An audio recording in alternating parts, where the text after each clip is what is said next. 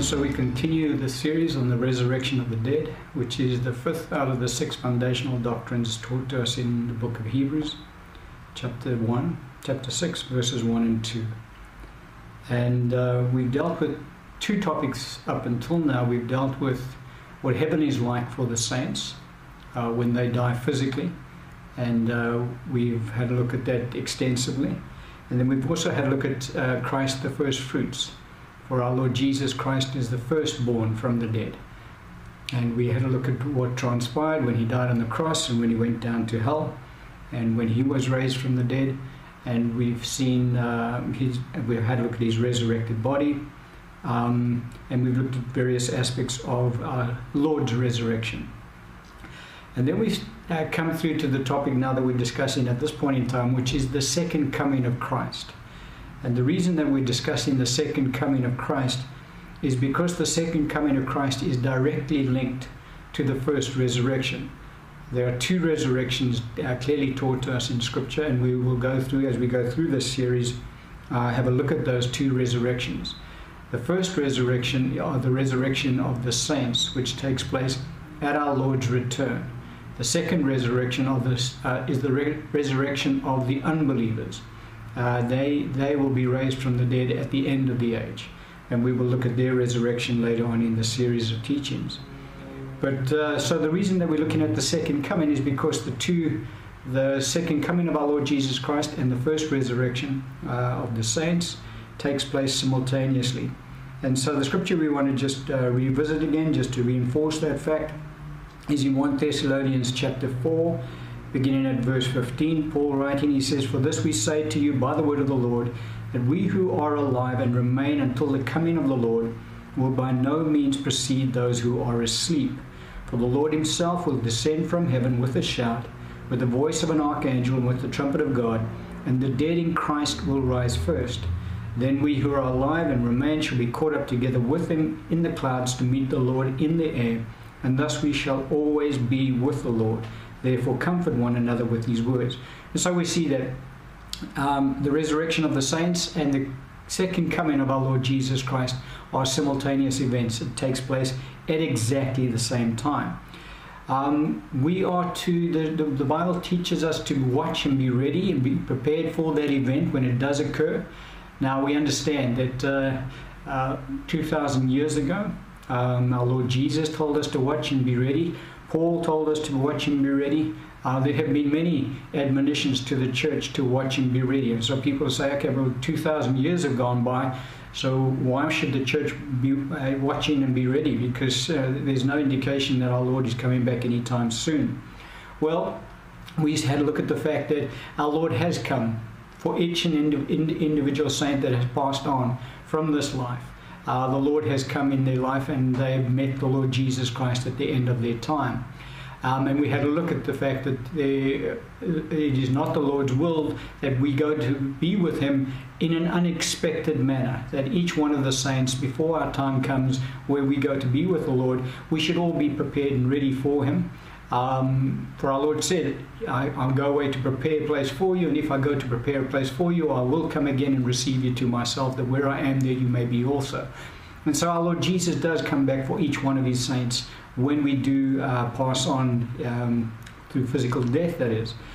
And so in each one of our lives, we should be ready to meet our Lord Jesus at any time. And we should be living our lives in that manner. And but the scripture does also talk about the second coming of the Lord Jesus Christ and the church that is going to be on the earth at that time, because we've just had a look at the scripture that there will be those who will be alive and remain at the coming of the Lord. When our Lord returns, they will be on the earth. They will not experience physical death, and their bodies will be changed instantly, and they will have their resurrected bodies. They will meet the Lord in the air along with the rest of the saints who come with him. And so there is an admonition for the church to be ready for the second coming of our Lord Jesus Christ. And one of the scriptures we can look at is 1 Thessalonians chapter 5, beginning at verse 1 again. Paul writing, he says, "But concerning the times and the seasons, brethren, you have no need that I should write to you, for you yourselves know perfectly that the day of the Lord so comes as a thief in the night. For when they say," he's talking about the world, "peace and safety, then sudden destruction comes upon them, as labor pains upon a pregnant woman, and they shall not escape. But you, brethren, are not in darkness, so that this day should overtake you as a thief. You are all sons of light and sons of the day. We are not of the night nor of darkness. Therefore let us not sleep as others do, but let us watch and be sober. For those who sleep, sleep at night, and those who get drunk are drunk at night. But let us who are of the day be sober, putting on the breastplate of faith and love, and as a helmet the hope of salvation. For God did not appoint us to wrath, but to obtain salvation through our Lord Jesus Christ." And so the church is admonished to watch and be sober and be ready for the coming of the Lord. And it's not to take us by surprise. The coming of the Lord is meant to and will take the earth by surprise, the unbelievers on the earth. They will be completely taken by surprise when our Lord returns. But the church should be fully expectant of the soon coming of the Lord. And the reason that we are admonished to watch and be ready is because Scripture has, the Lord has given to us in many places in Scripture clear signs and clear events that have to take place before he returns. And those events have been given to us in Scripture in chronological sequence. Now, we do not know the times and the seasons, for God our Father has set all of those in his authority. And so God knows, God the Father knows when our Lord Jesus is returning to the earth. No one else does. It's only God the Father that knows that. But what God has done in his wisdom is he has given to his church clear signs that they can look at, which he has said through our Lord Jesus Christ, through the Holy Spirit, that these things must take place before the Lord Jesus Christ returns to the earth for the second time. And so we look at those signs as given to us in Scripture, and we look around us and we say, okay, are those signs being fulfilled? Have they been fulfilled yet? Are they still to be fulfilled? And that gives the church some kind of a benchmark whereby she can say, all right, this is really pretty much where we are in the timeline of God. The church doesn't know the time that our Lord is going to return, but the church will know the events as they are ticked off on God's calendar, so to speak. And so that is really what we're looking through in this series of teachings. We're looking at the second coming of our Lord Jesus Christ, and what we're looking at are the key events, and not all of them, because there are many key events listed in Scripture, but we're highlighting certain key events that must take place before our Lord Jesus Christ returns. And so we've started off looking at the very first key event. And again, when I say the very first one, I'm talking about from those that I've selected out of Scripture, and these I have placed now in chronological sequence that must take place before our Lord returns. This particular key event takes place right up front, and this key event is the key event of the fourth kingdom being made manifest in the earth. And we touched on that fourth kingdom in yesterday's teaching, and I'm going to go through the Scriptures again in Daniel's visions because they are so important for us, so that we can get an understanding of just what this fourth kingdom is, because we saw and we will see again that it is out of this kingdom that the Antichrist will arise. And the Antichrist is also a very key personality that must be made manifest in the earth before our Lord Jesus returns. And we're going to have a look at those sequence of events and his reign in the earth before our Lord returns. So let's have a look again at Scripture in Daniel's visions.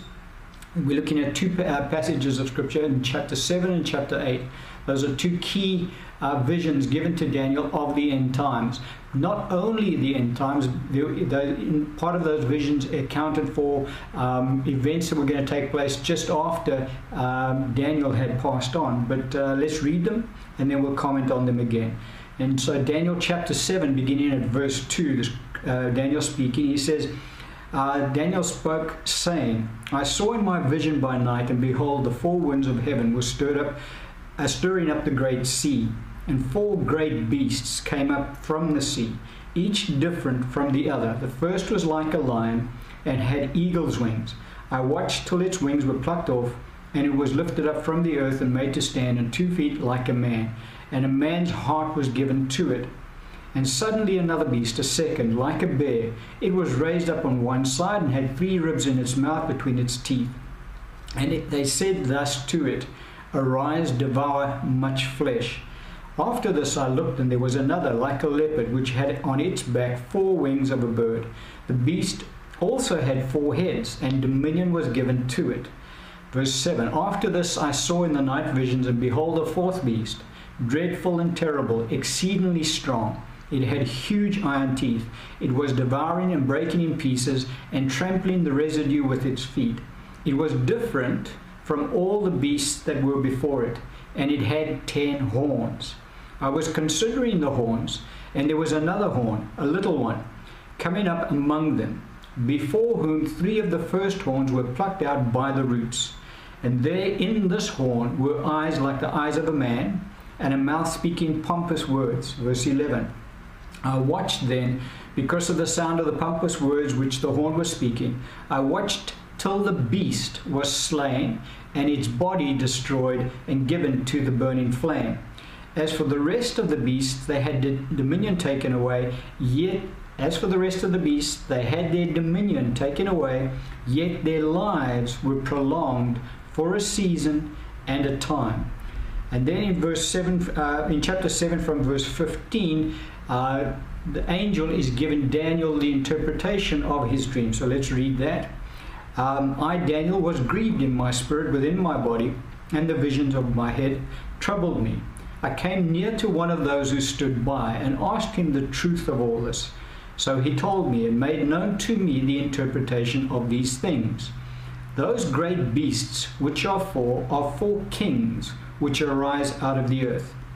Verse 19, Then I wished to know the truth about the 4th beast, which was different from all the others, exceedingly dreadful, with its teeth of iron and its nails of bronze, which devoured, broke in pieces, and trampled the residue with its feet, and the 10 horns that were on its head, and the other horn which came up, before which 3 fell, namely, that horn which had eyes and a mouth which spoke pompous words, whose appearance was greater than his fellows. Verse 21, I was watching, and the same horn was making war against the saints, and prevailing against them.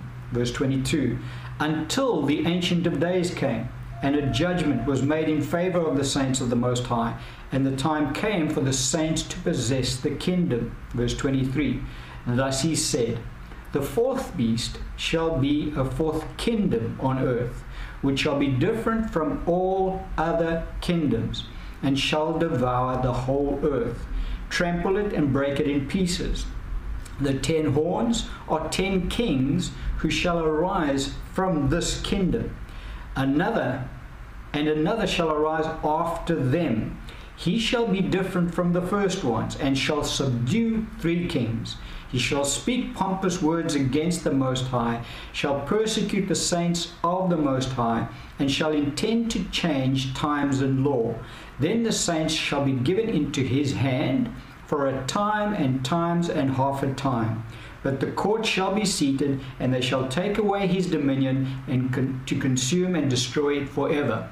And so we saw in this vision given to Daniel, it's a vision of the end times. And this vision shows Daniel that there are 4 kingdoms that will arise out of the earth in the end times. And of these 4 kingdoms, one of them is the kingdom whereby the Antichrist will come from. And this kingdom will have 10 kings. 10 kings will arise out of this kingdom. Out of the 10 kings, the little horn will arise, which is the Antichrist. It's a picture of the Antichrist. And he will arise from the 10 kings. He will subdue 3 of those 10 kings. And he will take authority over the 4th kingdom.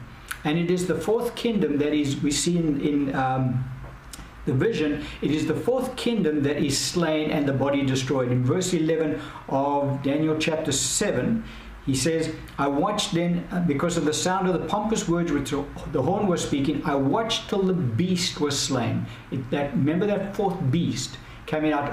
So the first beast was like a lion, the second beast like a bear, the third beast like a leopard, and the 4th beast is not described to us really of what he looked like. He just looks terrible according to Daniel's account. But it is that 4th beast. I watched till the beast was slain and its body destroyed and given to the burning flame. That 4th kingdom will be destroyed when our Lord Jesus Christ returns to the earth.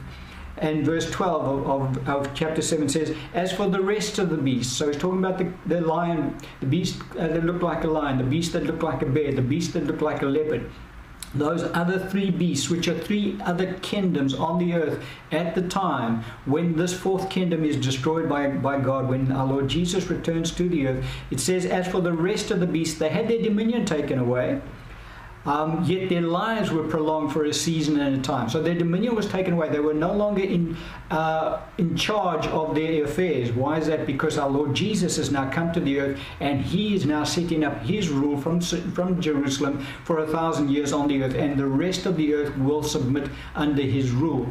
When our Lord Jesus Christ returns to the earth, there will be unbelievers alive on the earth. Not everyone will have been destroyed. All the followers of the beast will have been destroyed. The book of Revelation teaches us very strongly about the fact that those who have followed after the Antichrist will be destroyed when our Lord Jesus Christ returns. And it's that fourth kingdom that will be destroyed by our Lord Jesus Christ when he returns to the earth. But the other three beasts, the other three kingdoms, remain on the earth for a season and a time. A season being that 1,000-year period that our Lord Jesus comes to the earth to reign. They will be submissive to his rule and reign under the saints, for the saints will obviously reign in the earth at that time. Thrones will be set up in Jerusalem. And their dominion is taken away, so they do not have control over their own affairs any longer, because they are now under the authority and the reign of our Lord Jesus Christ. With regards to this fourth beast that will arise, he will devour the whole earth, but he does not have authority over the other three kingdoms. The other three kingdoms still have their own dominion while the fourth kingdom is on the earth. Their dominion is only taken away when our Lord returns, when the fourth kingdom is destroyed. And so this fourth kingdom will be on the earth, and this fourth kingdom will have 10 kings that will arise out of the fourth kingdom. And out of the 10 kings, one king will arise, and this king will be the Antichrist, and he subdues 3 of the 10 kings, and he then reigns over this fourth kingdom. And he is the one who will then persecute the saints of the Most High, and he will intend to change times and laws. He's the one who's going to obviously set himself up as God in the earth, as Paul teaches us in the book of Thessalonians, and we'll have a look at those scriptures when we look at the Antichrist. But he sets himself up as God in the earth, and he intends to change times and laws. And the saints are given into his hand for a time, times and half a time, which is 3.5 years. And in the book of Revelations, he's given authority in the earth for 42 months, 3.5 years. The Antichrist will reign in the earth for 3.5 years. This picture is talking about the Antichrist, and he will be reigning in the earth over that period of time. But in order to get the sequence of events right, 4 kingdoms arise in the earth. The scripture doesn't tell us when the 4 kingdoms arise, but when our Lord returns, there are 4 kingdoms, main kingdoms. Now remember, we said in scripture that a kingdom in scripture is a conglomeration of nations that align themselves to each other for whatever reason it might be. The Soviet Union used to have a whole lot of nations under its control. The British Empire used to have a whole lot of nations under its control. And so all the different empires have come and gone over the ages. But when our Lord returns, there will be 4 main kingdoms in the earth. Now that doesn't mean that every single nation will be part of these 4 kingdoms. I don't know. The scripture just tells us that there will be 4 in the earth. And the fourth kingdom is the kingdom from which the 10 kings will arise. From the 10 kings, this other little king will arise with little horn, which is the Antichrist. He will come from those 10 kings. He will subdue 3 kings out of those 10. And he will then set up his rule and reign out of the fourth kingdom. So the fourth kingdom has to be in place before the Antichrist is manifested. And before that is even in place, the 10 kings have to arise. So out of this fourth kingdom, 10 kings have to come up and be made known in the earth. And then from those 10 kings, the Antichrist comes out of those, and he subdues 3 of them. Or 3 nations, you can put it that way. And he then takes over as the ruler of this fourth kingdom that the 10 kings are part of and have aligned themselves to the Antichrist. And then we had a look at the next vision that Daniel had, which is related very closely to the vision that we've just looked at. And that is the vision that he gets in Daniel chapter 8. And we'll read the vision, and we'll read the interpretation of the vision, and then we'll comment on it to tie it up with what we've seen so far already. Daniel 8, beginning in verse 1, the scripture says, "In the 3rd year of the reign of King Belshazzar, a vision appeared to me, Daniel, after the one that appeared to me the first time." So he's tying this vision up with the one that he had the first time. "I saw in the vision, and so it happened while I was looking, that I was in Shushan, the citadel, which is in the province of Elam. And I saw in the vision that I was by the river Ulai." It's the only time that Daniel gives us a very clear account of where he was when he had this vision. Now, when he had the vision, he wasn't there. The Holy Spirit took him there and placed him there. And then the Holy Spirit made him write down exactly where he was located, geographically speaking, because that geographic point is very important in relation to the rest of the vision that Daniel gets from God. And it's important for us to understand how it all ties up because of where his geographic location was at the time. Verse 3 says, "Then I lifted up my eyes and saw, and there, standing beside the river, was a ram which had 2 horns. And the 2 horns were high, but one was higher than the other, and the higher one came up last. I saw the ram pushing westward, northward, southward, and that no animal could withstand him, nor was there any that could deliver from his hand.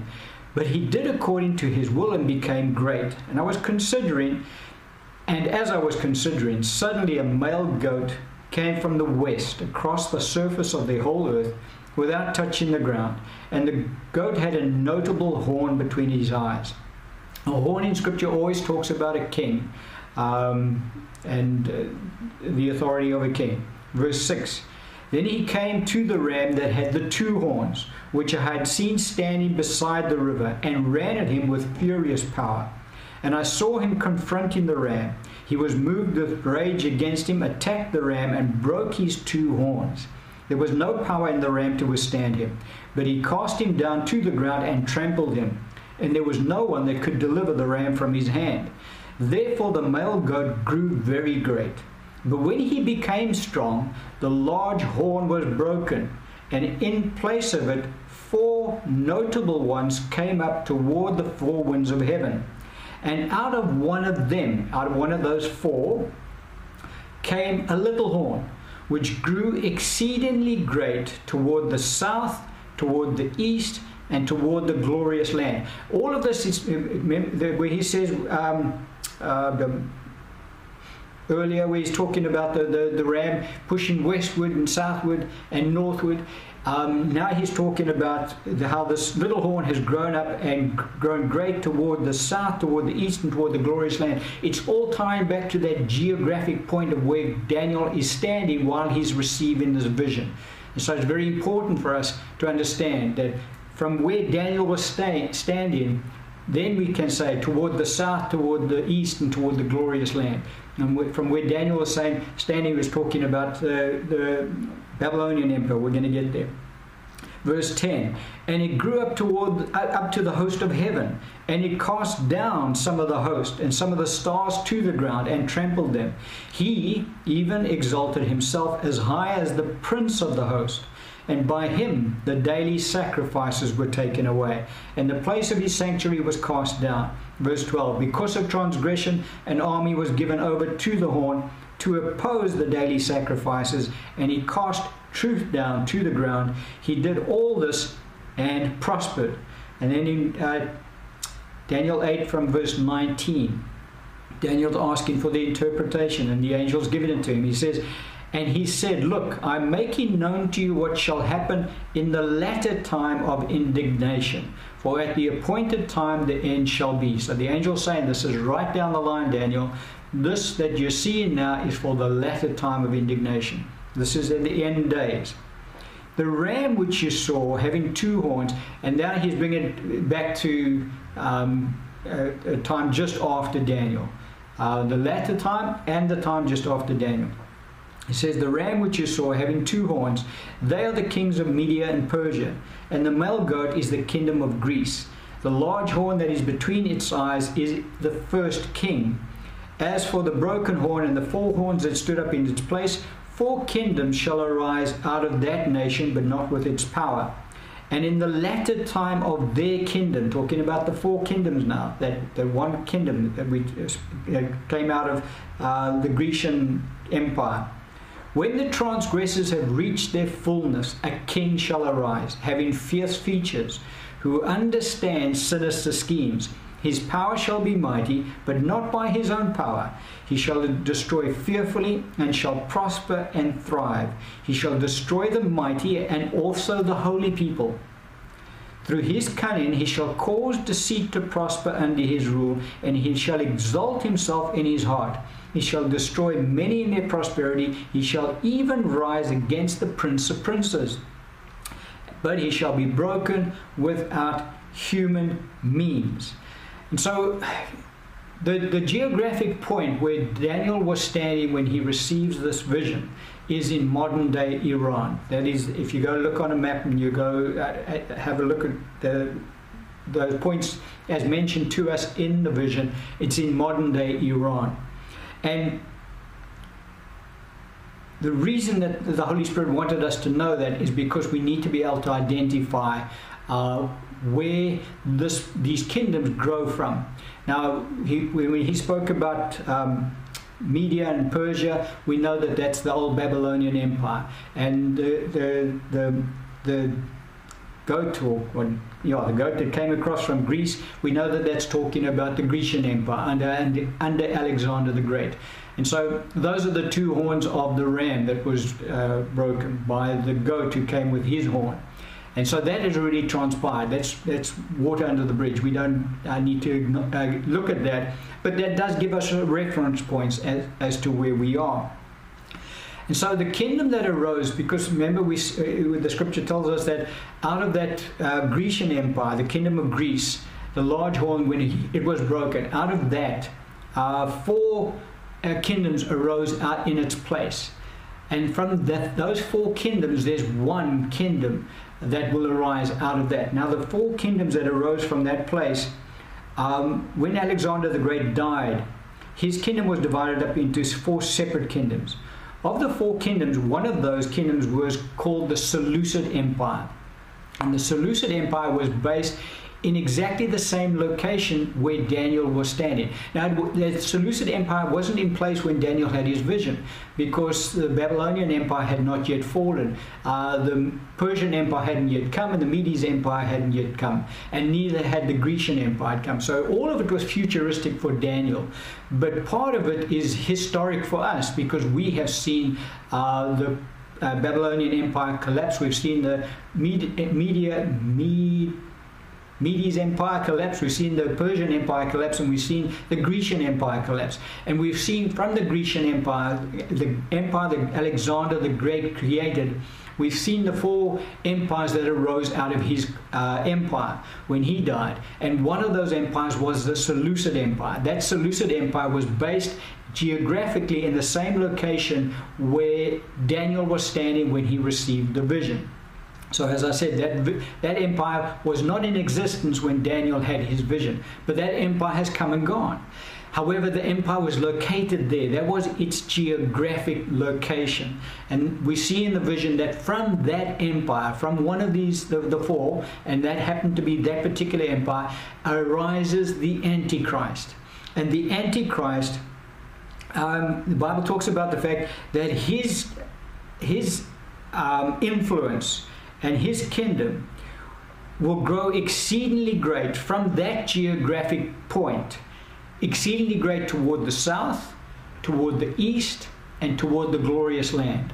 So from that geographic point, if you're standing on a map and you look south and you look east and you look toward the glorious land being Israel, you will see that toward the south you have the Saudi Arabia and the Arab Peninsula. The whole of the Arab Peninsula is directly south from there. Toward the east from there you have Afghanistan and Pakistan. that's directly east from Iran. And toward the west from there you have Iraq, you have Turkey, you have Jordan, you have Syria, you have Egypt, you have Lebanon. Those are the main countries that you have. There are other smaller countries, but those are the main countries. Each one of those nations today are almost 100% Muslim nations. And it is only Lebanon that has still a significant Christian population. They're not the majority in Lebanon. They've slowly become the minority. And more Muslims have taken over in that particular nation. But otherwise, all of the nations that are in that geographic location from where Daniel was standing at that point in time, and if you look at it today, are almost 100% Muslim nations. And so that is why the angel says that the fourth kingdom will be different, completely different to all other kingdoms. Why is that? Because the fourth kingdom is not a secular kingdom looking for secular power to rule the earth for wealth and for just power. The fourth kingdom is going to be a kingdom of religion, and it's the kingdom of Islam. And that kingdom is in place already. And that kingdom has to be in place in order for the 10 kings to arise. From that kingdom, the 10 kings will arise. From the 10 kings, this one king will arise, and he will subdue 3 of them. And he is revealed then ultimately as the Antichrist.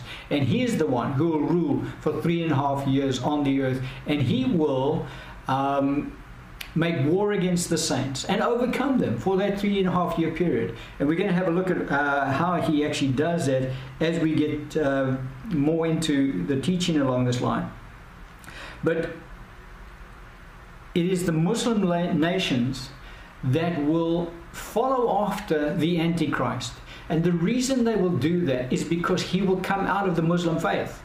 It will be one of their own who will come over and come out and be the head of the Muslim faith. They will gladly take upon themselves the mark of the beast.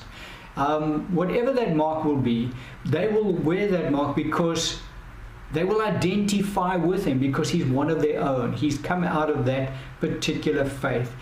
The fourth kingdom is the Muslim faith. The scripture is so very clear to us in showing us exactly what it is. And that fourth kingdom is in existence when our Lord Jesus Christ returns to the earth. The Antichrist will not rule over the whole of the earth. He will rule only over that fourth kingdom. Now his influence will be into the whole of the earth. And the whole of the earth will stand up and sit up and take note of this particular individual when he does come to power.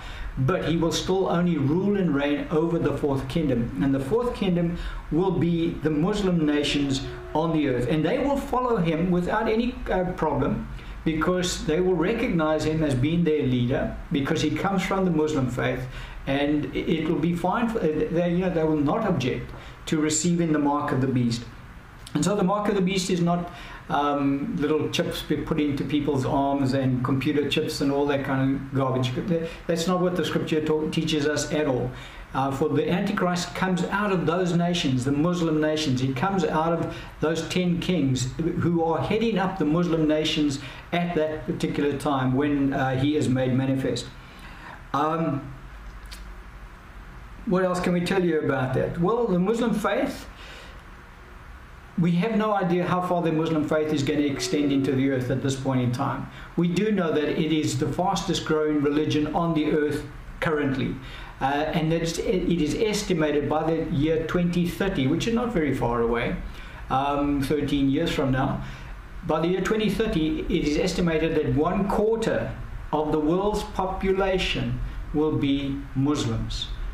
The fourth kingdom, three other kingdoms, 75% of the earth population will be outside of the Muslim faith, but 1/4 of the world's population will be included in the Muslim faith. This fourth kingdom will cover 1/4 of the earth. And geographically, we don't know how far it's going to extend, because that's why there's so much influence of the Muslim faith into Europe now at the moment, and into Africa.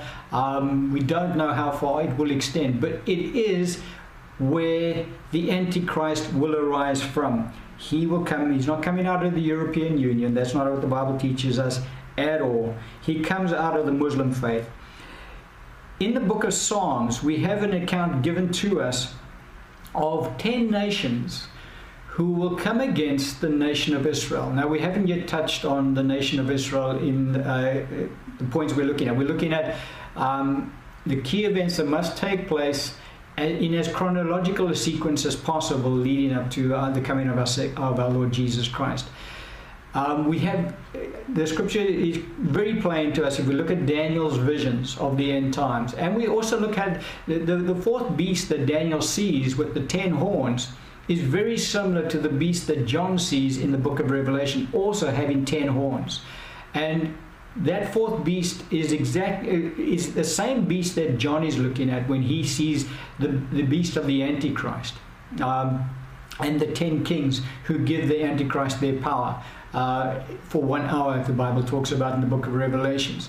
And so all of it points to exactly the same beast we're talking about, and it's the fourth kingdom. And so it is not every single person on the earth that will follow after the beast. The Bible is very plain to us that those who receive the mark of the beast will be destroyed by the Lord Jesus Christ when he returns. They will be cast into the lake of fire and brimstone. There is no quarter given to those who receive the mark of the beast before our Lord Jesus Christ returns. Now, the whole world will not receive the mark of the beast, because when our Lord returns, he comes to return to reign over the earth for 1,000 years. When he does that, he destroys all at the outset of the start of his reign on the earth. The first thing he does, he destroys all who have received the mark of the beast, which is that entire fourth kingdom. That entire fourth kingdom is cast into the burning fire, as we saw. That Daniel said, I watched, and now let's just go back and read it quickly. Bear with me.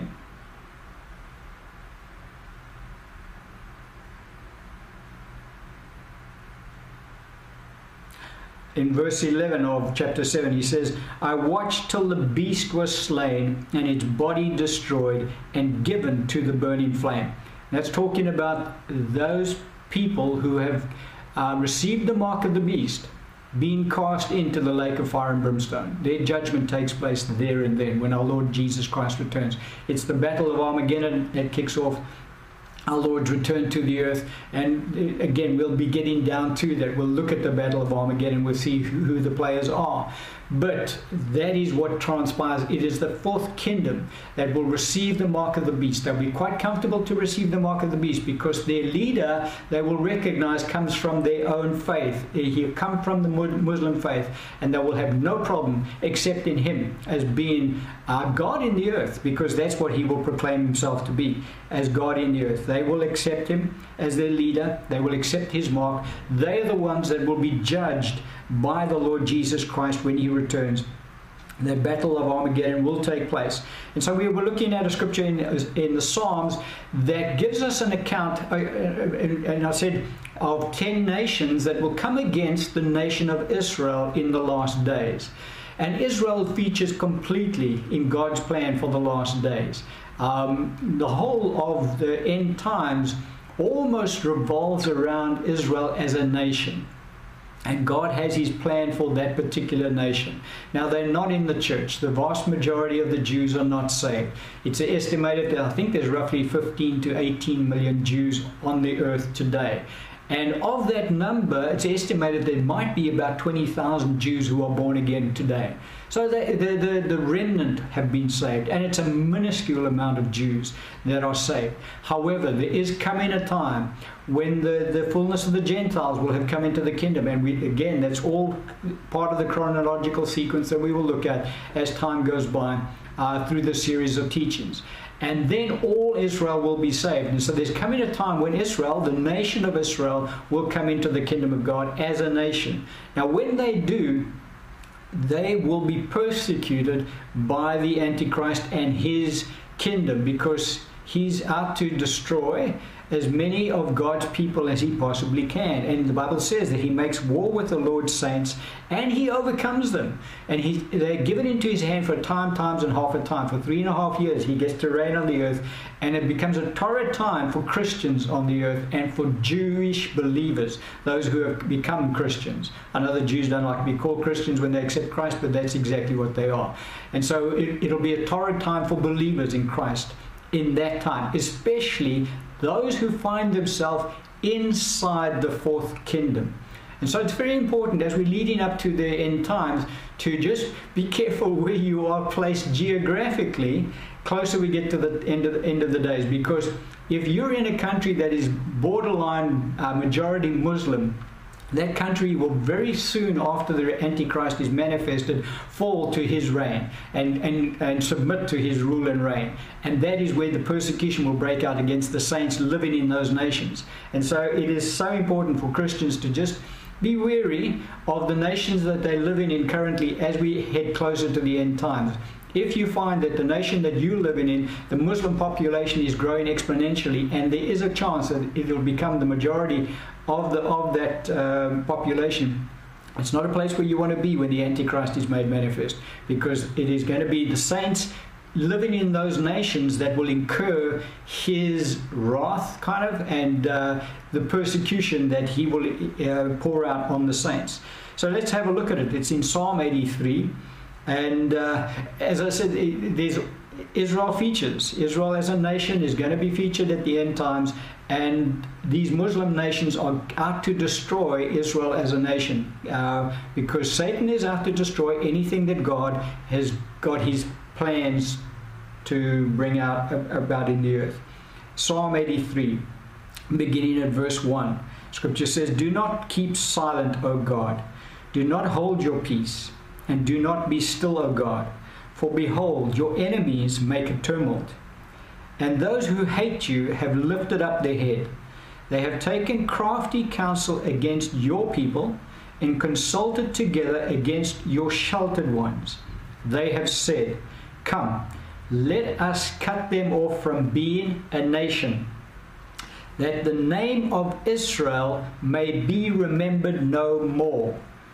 Verse 5, "For they have consulted together with one consent.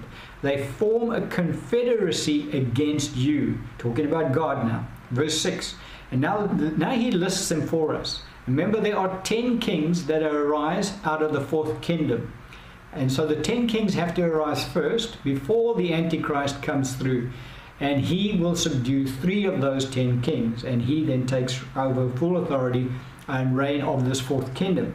But now he lists the 10 confederacy nations that are going to be against Israel, the nation of Israel in the last days. He says the tents of Edom and the Ishmaelites too, Moab, the Hagrites, Gebal, Ammon, and Amalek, Philistia, with the inhabitants of Tyre. Assyria has also joined with them, and they have helped the children of Lot. Verse 13, "O my God, make them like the whirling dust, like the chaff before the wind." And so here's the list of the 10 kings, the 10 kingdoms, the 10 nations that will conspire against the nation of Israel in the last days to destroy it.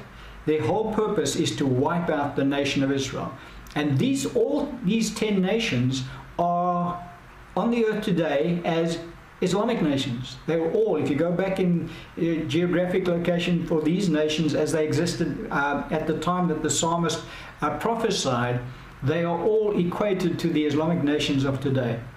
And so the fourth kingdom is, without a doubt, the fourth kingdom is the kingdom of Islam. And that kingdom is already in place, has been in place for the last, 600 odd years, maybe longer, longer than that, 1400 odd years. Islam has been in place, but it hasn't risen to the prominence that it has today, in that it is going to be, by the year 2030, unless something dramatically happens, the fourth, not the fourth, it'll be most probably close to the largest religion in the earth, in that 25% of the world's population will be Islamic by the year 2030, which is 13 years down the line. We're not very far from the end times kicking in. But the fourth kingdom is already in place. It is now waiting for the 10 kings, these nations, to arise, and from them the Antichrist will arise out of the these 10 kings. Now, just an aside, I'm not saying that this is the case of what will happen, but within the Muslim faith, you have the Sunnis and you have the Shiites. And there are 3 nations which are predominantly Shiite among the Muslim nations.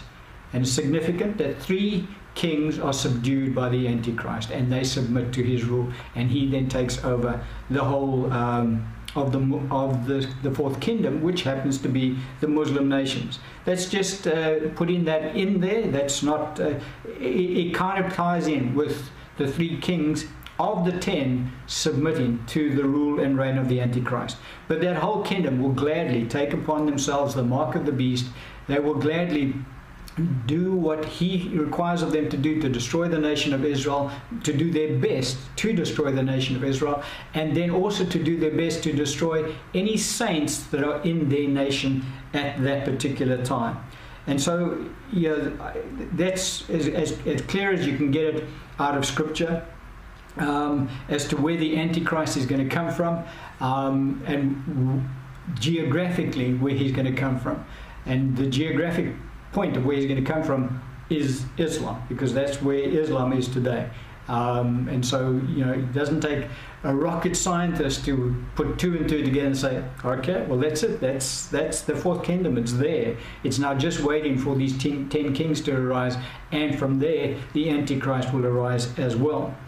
I'm going to close off this particular teaching today, and then we're going to move on to the next key event that has to take place before our Lord Jesus Christ returns, and that is the falling away that has to take place in the body of Christ, in the church.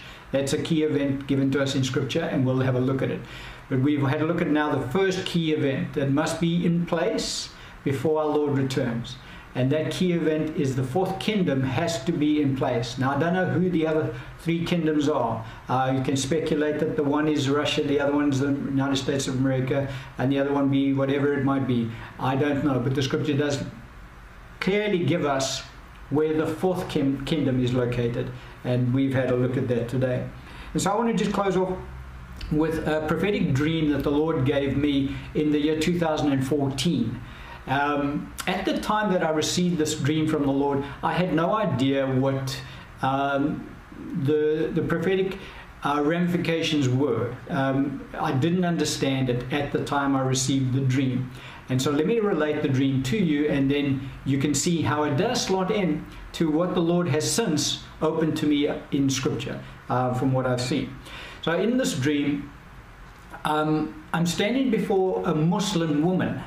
Okay, and when I stand before her and she's in front of me, the Holy Spirit reveals to me that she was a child of God. She used to be one of the Lord's saints. And so I questioned her about that. Did you know Jesus? And she acknowledged she used to be a follower of Jesus. She even shared with me that she used to be baptized in the Holy Spirit and spoke with other tongues, and she was a follower of Christ. She was one of his disciples, and she had spent a lot of time in the Word of God, and she knew the Word of God. But she had subsequently turned her back on Christ and was now following the Muslim faith. When she related that to me, I was actually shocked to hear that in my dream. I then began to weep, because I knew that she had now lost her eternal salvation because she had turned her back on Christ, and she could not come back into the kingdom of God. And I shared that with her. I said, do you realize that what you've done is you've turned your back on Christ, you've denied Christ, you cannot come back into the kingdom. And it didn't faze her at all. It meant nothing to her what I said to her. And she then disappeared. Next, I found myself standing in front of a young man, and it wasn't obvious that he was Muslim, but I then spoke to him, and he revealed to me that he was now a Muslim, and he too had been a follower of Christ, and he had turned his back on Christ, and he had accepted the Muslim faith. And again, he explained that, you know, he used to go to church and he was also filled with the Holy Spirit, but he had subsequently decided that the Muslim faith was where to go, and so he had denied Christ and he had become a follower of Islam, I think they call it. And so again, I was shocked within myself to hear this from this guy, and I couldn't believe it. And I said, do you realize that, you know, you're now subject to eternal damnation because you've turned your back on Christ? And he wasn't at least bit bothered about what I said, that he had turned his back on Christ. And then I found myself saying to somebody who was with me, I don't know who it was, there was just somebody who was with me in the dream. And I found myself saying to this person, you know, we must be really close to the end times, because in one day I have met two people who have turned away from following Christ and converted to the Muslim faith. Now, when I had the dream the following morning when I woke up, just to keep you on the picture, I did not understand the ramifications of the Muslim faith. I just perceived in my heart that God had given me the dream to show me that we're in the last days and people are going to fall away from following Him. I was looking at it because I understood about the fact that there is going to be a falling away in the church. And so that's the comment I made to the person in the dream, that we must be in the last days, because in one day I have met two people who have fallen away from following Christ. I mentioned nothing about the Muslim faith to that individual in my dream because it didn't register on me at the time that I had my dream. What was registering on me is the fact that I've now encountered two people in one day who are no longer followers of Christ, who have now turned and followed after another religion. In the dream, what I also saw is that off to one side, there were four believers standing on one side. And these believers were mocking these two who had turned away from Christ and had followed after the Muslim faith. I found myself in the dream walking over to these four believers. These are Christians now. And I admonished them. I said, you know, you guys mustn't mock those who have fallen away from Christ, because it's only by the grace of God that you are still part of the body of Christ. And so you should not be haughty, but rather fear that that same thing could happen to you, that you could fall away from following after Christ. And that's where my dream ended there. That's the last thing I remember of the dream. Now, when I woke up in the morning, and I obviously meditated on the dream to find out, God, what are you saying to me? I took it that the Lord is saying there's going to come a falling away in the body of Christ, and we need to be wary and we need to watch. Paul says to the church in the book of Romans chapter 11, he says, you know, guys, don't be haughty about the fact that some of the Jewish branches have been broken off and you've been grafted in, because you rather should be fearful, because you know, they were broken off because of their unbelief. And if you're going to get I'm paraphrasing, but God can also break you off, just like He did to them. That's exactly what Paul says to us in the book of Romans. And so he says, don't be haughty, but rather fear. And so that was my interpretation of the dream. It was only later, and I'm talking about a couple of years later, early part of 2016, that the Lord opened to me Daniel's vision as related to us in chapter 7 and chapter 8, about that being the Muslim faith. And now that tied in even more with the dream that the Lord had given me in 2014 already, where I didn't connect the dots about the Muslim faith. The two people that I met had given their stopped following Christ and had given their hearts to following after the Muslim faith. I didn't pick that up at all when I had the dream. But once the Lord opened up this to me in Scripture, in Daniel, then that dream made even more sense to me. And now it's not impossible that Christians will give themselves over to following the Muslim faith as we draw closer to the end times, because the Bible does talk about the falling away that will take place, and there are going to be tremendous signs and wonders that will take place in the last days.